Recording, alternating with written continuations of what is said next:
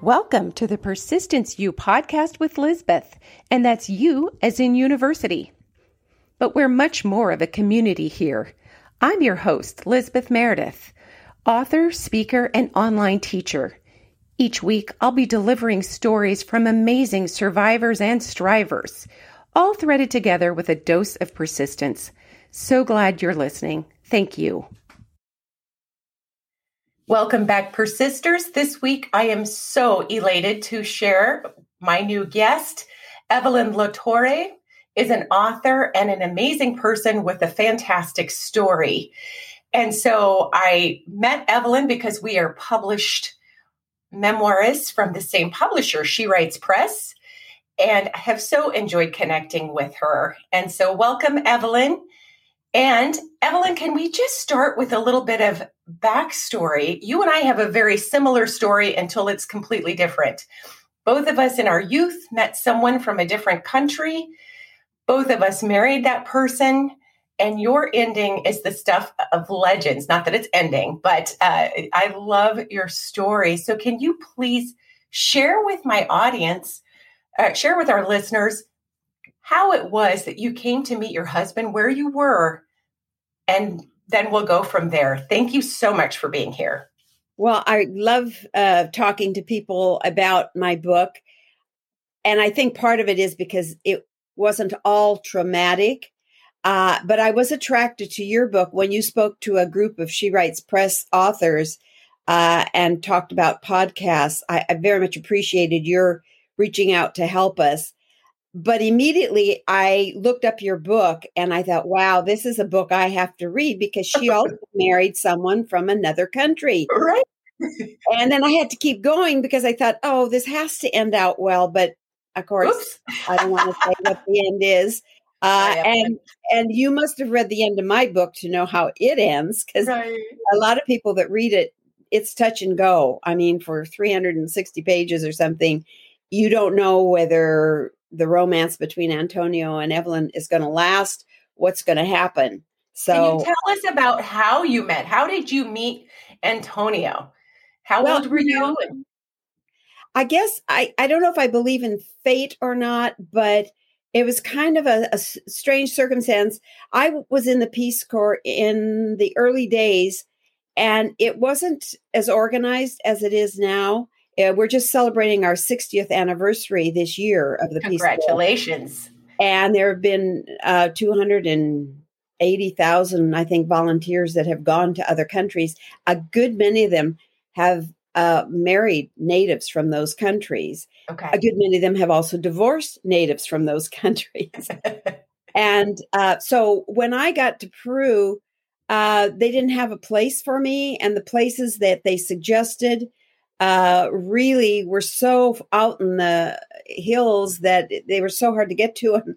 And there was another girl, Marie, and we hardly knew each other. We were in the same group of 102 volunteers, and we were in training at Cornell. Then we went to Puerto Rico.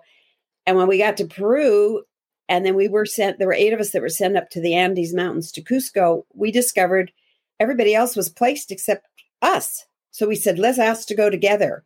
And that was fortuitous because Marie was fluent in Spanish. She had spent most of her childhood in Mexico, and so was very fluent in Spanish. And she even had taken some of the native Quechua language, which I wish I had been fluent in. But anyway, so we found our own place that we were going to go, and one that wasn't 8 hours by horseback.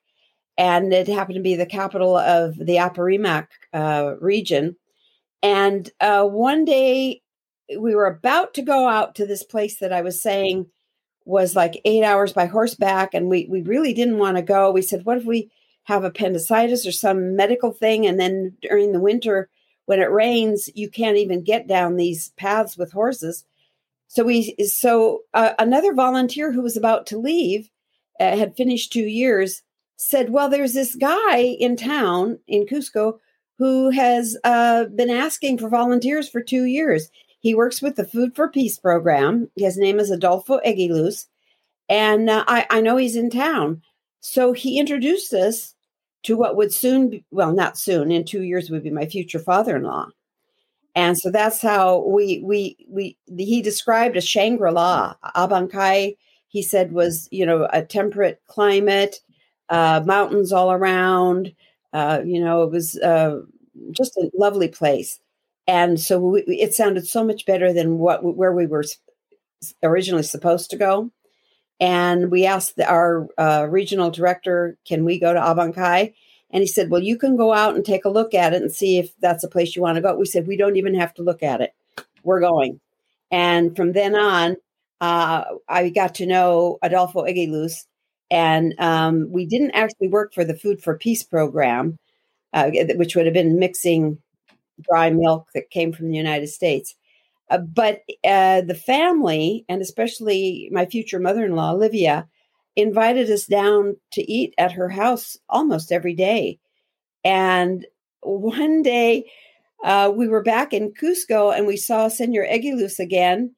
And we said, what are you doing in Cusco? And he said, oh, I'm here to pick up my son. And we said, oh, well, how old is he? And he said, oh, he's 19. Well, I was 21, I think, or 22 at the time. And I said, oh, 19, that's too young. And then he was in the university. And so he went back to Abancay for his vacation, which their school year is the opposite of ours. So I think that was in February of 1965 that I met him. And we were immediately attracted, but I have to admit, I kind of took the lead. So you have to read about it. You were the older woman. So yes, by a year or so. 6 months older. Yeah. Right. Oh my goodness. Oh, that's fantastic. But then I thought I could just stop at any time. Right. I just thought, this is a dalliance, he's fun to be with, light, nice guy. I mean, I spend a good part of the book showing what a sensitive guy he was. So I was impressed with him. Oh, yeah. That's fantastic. And then what happened to speed the relationship up? Well, it took all of the time I was there. I met him in February of 1965, and I didn't leave until June of 1966. But I'd say a year after we left, after we got there, things we would think we would be okay. Okay, the problem was he was a university student, had no money, had no skills, and so there was no way that he could support a wife and a family. So I didn't entertain any idea of marrying him. I mean, he's a nice guy. But I was raised very Catholic. So no, I went down there a virgin and I plan to stay a virgin. Right. And there are two things in the book that convinced I said to him more than once, and he didn't pressure me a lot, but we really were so attracted to one another. I mean, I won't go into the details, but we were like magnets. And most of the time we were, together, but then half the time we'd repel each other. And so I just didn't know. So your question was, what happened to speed it up? Well, you have to read it doesn't get sped up very much until the very end of the book. And then it's very precarious. I mean, when I think that we almost did not marry and get together, I don't know. We would have had totally different lives. Right. All I can say. Exactly. So you end up ultimately marrying him. Right. Was your family happy about it? I mean, how did that work out in your family when you said, I've gone to this volunteer experience and, I've fallen in love. Now I'm getting married. What was their reaction like? Well, first of all, I have 3 sisters and 2 of them were in college. And I would write more honestly to them and say how I had met this guy and how nice he was.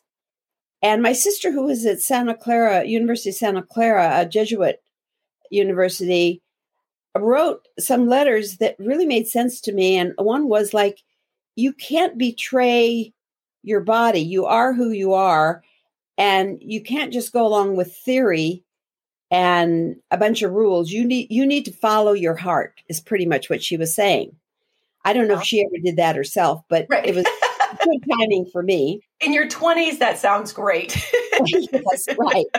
Well, and another thing was I was like a daily mass goer. I was in high school. I went to a Catholic high school, and then I went to a Catholic college. And so I was just a very devout person.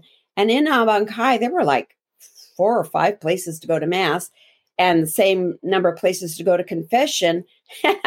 I remember I went and confessed how physical Antonio and I were getting, which I knew probably was against church rules. We weren't having sex or anything, but, it was leading that way. And this elderly priest got really upset with me, not because of what I was doing, but because I couldn't say the entire act of contrition in Spanish. Oh. So then I switched and went to some American Maryknoll missionaries that lived up the hill, and I knew them. So when I went to confession there, I thought the priest had to know who it was, because there were only 2 people that spoke English, and yet my Marie was not a Catholic. And he said, look, you're only doing what comes naturally. After a year, a couple really ought to get married. And I thought, well, is that the same as wanting to get married?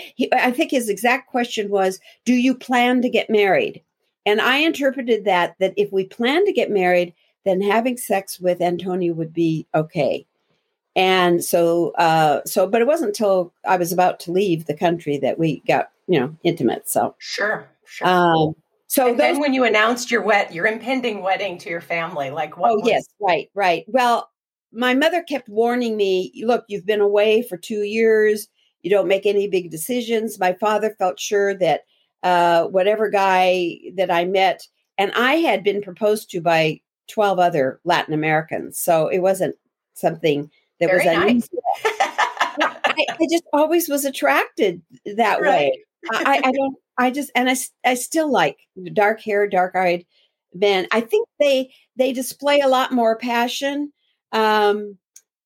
Anyway, so no, my parents were against it, but we didn't communicate in those days by telephone. There weren't cell phones, and the telephones didn't work. Once or twice I would call my mother. She worked for the Newark Police Department here in the Bay Area.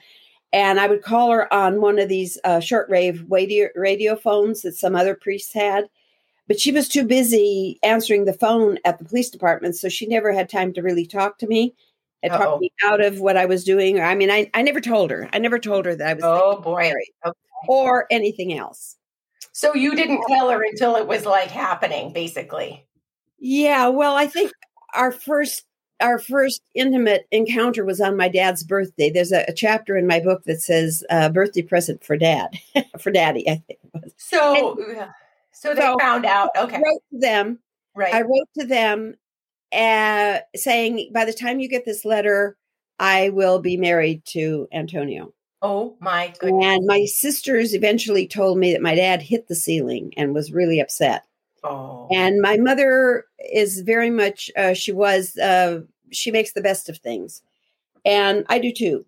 So that's what happened. But I didn't plan to stay in Peru, which is why we hadn't entertained seriously the idea of marriage, because I just didn't think I could live in Peru. And Antonio is a very intelligent person. And I didn't want to rob the country of an intelligent person, but he saw no future. The way he was going, he was studying economics, and he didn't like economics. He wanted to study physics and math. And so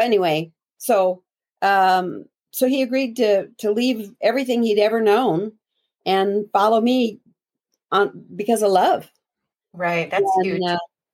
And that's another thing that I kept saying no. Well, he kept reminding me that I had a lot more opportunities than he did. And he always felt, and always has felt, that I should take those opportunities when they come along.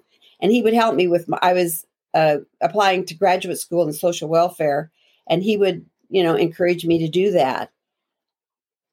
Ironically, his biological father lived in Ohio.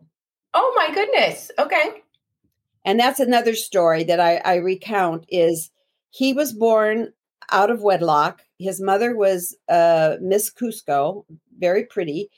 And I guess his biological father, I don't know, it's one of these things that people don't talk a lot about, including him. So I'm not sure what happened, but I know that he left her probably a few months before Antonio was born. Okay. Wow. His parents actually pulled him back to Lima. His father was a lawyer in Lima, and I think it was that they didn't see that his mother was, I don't know, good enough for, I don't know. I'm guessing. Okay. But right. I do put my guesses into the book. So he had been communicating now and then with his biological father who lived in Ohio. And so when I met him, I thought, well, sure, his biological father can sponsor him and then he can go to the United States and he can, mature, and get as mature as I was. And then we could have a future. But his father wrote back and said, no, he'd have to know English fluently. He'd have to have a skill and he'd have to be able to get a job. Sure. And he was right. That's what you have to do to make it in the United States. Sure. But there was no way that Antonio could do that living in Peru. I mean, was trying to learn English, but in no way was he fluent. Right. In fact, he helped me become more fluent in Spanish. So, I wasn't correcting his English. He was correcting my Spanish while I was there. So, and then he did some Quechua. So anyway. So you did end up getting married, which is, wow. That's right at the very end. Yeah. Just actually I had left the Peace Corps and then we were married. Yeah. Okay. So, okay. So I don't know how this was with you when you wrote your book. Yours is different, but I had a question that I wanted to answer. In my first book, I thought, how can somebody who thought she was going to be a nun, because that's in the book too, that with all this Catholic education, I thought that I was destined to become a nun. I got a tuition scholarship to Holy Names College, because when the nuns came around and were talking about going to the college, I said to the head of the psychology department, who later became a good friend, Sister Paulina Mary, I went up to her after the description of the college, and I said, well, I'd really like to go to Holy Names, but I've been accepted to San Jose State, but I'm sure I'll lose my religion if I go to San Jose State. So she gave me a president's scholarship as long as I kept my grades up. And so I had a free ride in college. So I thought, well, I should really become a nun. I had all this, because that kind of is what they do. They are looking for, they want you to make your own decision. But I really, instead of going into the convent, I joined the Peace Corps. My question was, how could somebody who was so devoted to her religion that she was going to be a nun and went to daily mass and was so devout, end up being pregnant before she got married? Right. The question is answered. Yeah. Good. And when did you know that you wanted to make this into a book, which then turned into 2 books? There are a lot of people who will say after the age of, let's say 40, oh, I wanted to be a writer, but I can't because I never did it. And now it's too late. And you did not think that. In fact, when you went in, you went all in. You have another book coming out soon. So can you tell a little bit about when you knew you wanted to write this story that became 2 books? Well, I've always liked writing and reading. And I think the two go hand in hand. When I grew up in Montana, and a little town, and there wasn't a lot to do when there wasn't school. And my mother got the school one summer, or maybe a couple summers, to open up the library to just her kids. And so I would go in there and I could check out any book that I wanted. And I read books that I didn't even think I'd be interested in. And they had all the classics. And I can still remember reading Ivanhoe and some of those. So I loved reading. And my mother had this rule that if you were practicing the piano or you were reading, you could get out of doing the dishes. So I read a lot to practice the piano. So we can thank her for that. That's fantastic. Yeah, that's true. And I kept a diary for a while in high school. I think somebody gave me a diary for Christmas one year. And then when I travel, and I've traveled to almost 100 countries now, Oh my most of goodness. them with my husband, I always keep a journal. And that was true in the Peace Corps. I mean, anytime when I went to Mexico, I kept a journal. I just kept journals. Now, for my second book, I came back to the States and 6 months later had a baby. So you can imagine I wasn't having time to keep up a journal. Sure. And for, 55 years, I haven't really kept a journal except when I travel. And so for that one, I do write a Christmas letter every December, and I keep a copy. And I had letters back to the 1970s. And the letters say what happened when, because what do you do in a Christmas letter? You kind of hit the high spots. That's and right. And forget the low spots. The unfortunate thing is I didn't put in some of the struggles that I was having. Right. So I had to remember those. But as you know, when you start writing, things bubble up from your unconscious. There's almost, you can't put everything in a book, and it has to have a theme. And so the question that I had in the second book was, how in the world did the two of us make it and stay together when over 50% of the people we knew divorced, some very bad divorces, two of my sisters. I mean, I could go on. My father always wanted to be able to walk one of his four daughters down the aisle. I was the only one that really got married in the Catholic Church in a traditional ceremony. But my mother felt that I set a bad example because I was pregnant before I got married. So that didn't count. Anyway. Right. Oh, dear. Well, and here you are these years later about to celebrate. How many years did you say? 55 years. It'll be 55 years married in June. Yeah. Oh, that is wonderful. And talk about persistence. I mean, that takes a lot of showing up again and again and again. And then at what point in your marriage did you say to yourself, this is really it? This is the one and only person that, till the end, we're going to be together. Well, neither of us really were enticed by other people. I mean, sure. I don't think I ever thought, well, there's somebody better. I certainly thought that there probably would have been somebody that could have helped support the family better had I not married somebody that had to go to college and then acquire a skill. And then he didn't turn out to be that good, in interviews. So that's an interesting question. Maybe 10 years ago.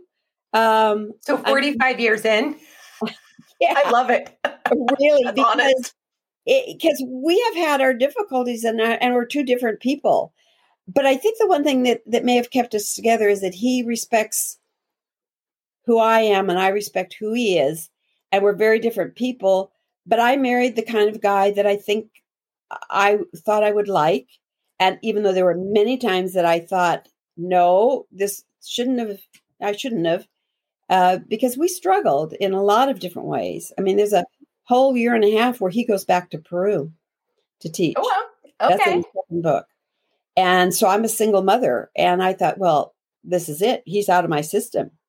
And then I went to visit him in Peru and fell in love all over again. So I think he's a nice guy. And a lot of my friends are envious too, that, I found somebody that good, but I had to work. I had to work to maintain it. And so did he. Sure. So, absolutely. And then to write about it, I first thought that the book would be for my sons. I dedicate the first book to my sons. The second book I dedicate to my husband. Probably none of the three will ever read my books. Okay. And I'm okay with that. In fact, now I'm preferring it because I can put in whatever I want. And then, I mean, I do tell my sons if I'm mentioning them, and my older son in my second book, I put in a scene where we're at Universal Studios and the shark jumps out of the water. And I write that we all screamed. And my older son said, Mom, I'm sure I didn't scream. I wouldn't scream. So I may have to change that word, but you never know what's going to offend someone in a memoir. My experience is that people are either sad that you included them because they didn't like how they were included, or they're mad because you did not include them. You cannot win. So if you have a family that's kind enough not to read it, fantastic. I was lucky with some of my family and less than others. So that is a tricky thing in writing memoir because we all remember things differently.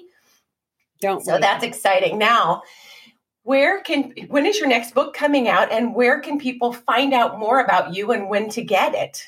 I'm going to She Writes Press again, and they're publishing it September 28th of this year, 2021. Fantastic. And during the pandemic, we've all been kind of encouraging people to buy our books from independent bookstores to keep them alive. Absolutely. Frankly, most people just find it easier to go to Amazon and, download the book because that's where you can download it from. But if you want a paperback copy, you can get it from any bookstore. They have to order it. And I'll tell you a secret. I think with my first book, the people that ordered it from bookstores got it like a week before the people who ordered it on Amazon. Well, that's wonderful. People were writing me and saying, so-and-so got her book already. What's going on? Well, you have no power over when people get it from Amazon, but they don't send it out until publication date. I'll be darned. But the bookstores can order it ahead of time, and they're not supposed to let it out until the publication date, but I think a lot of them do, or some of them do. So if you go to my website, which is www.evelynlatorre.com, and there are two buttons. One, you can just push the buttons and they'll give you a list: Barnes & Noble, Amazon, and independent bookstores. And the independent bookstore button will tell you what store nearest you might order it from. Fantastic. I love that. That's a terrific option. Yeah. I like that it's easily accessible. And also another good thing people can always do is ask their library to carry a book that they're interested in. And that's a wonderful, wonderful thing. Libraries are just such great supporters of writers. Yeah, no, great idea. There is a site you can go to and find out which libraries in the world have your book. Nice. And I was surprised. It's in Australia. It's in Germany. It hasn't been translated. I wish I had enough money to get it translated into Spanish, because that's the language it should be in, because a lot of the people that are in it, they all only speak Spanish. Sure. But yeah, and my local library has several copies. Yeah. Oh, that is really exciting. Well, I am excited about your new book and so grateful that you were with us today. And for everyone to think about, I'm going to put in the show notes the pictures you gave me of your wedding and then updated pictures. And for many, many of us who have not ever been married for a long period of time or don't imagine that we'll ever get to 55 years, that is just beautiful. That is something to be celebrated. Happy anniversary early in advance. And I can't wait. I've got your book, the first one, and I'm just looking forward to reading Between Inca Walls, a Peace Corps memoir, and getting to the end. Can I mention a caveat for you? Yes. My husband is a very private person, so he did not want his real name in the book, and he didn't want any pictures of himself, which killed me because he's so handsome. Your site will be one of the few places that they'll be able to see what he looked like when he was young. Because that's great. Does he know that he is going to be on my? Well, I have indicated.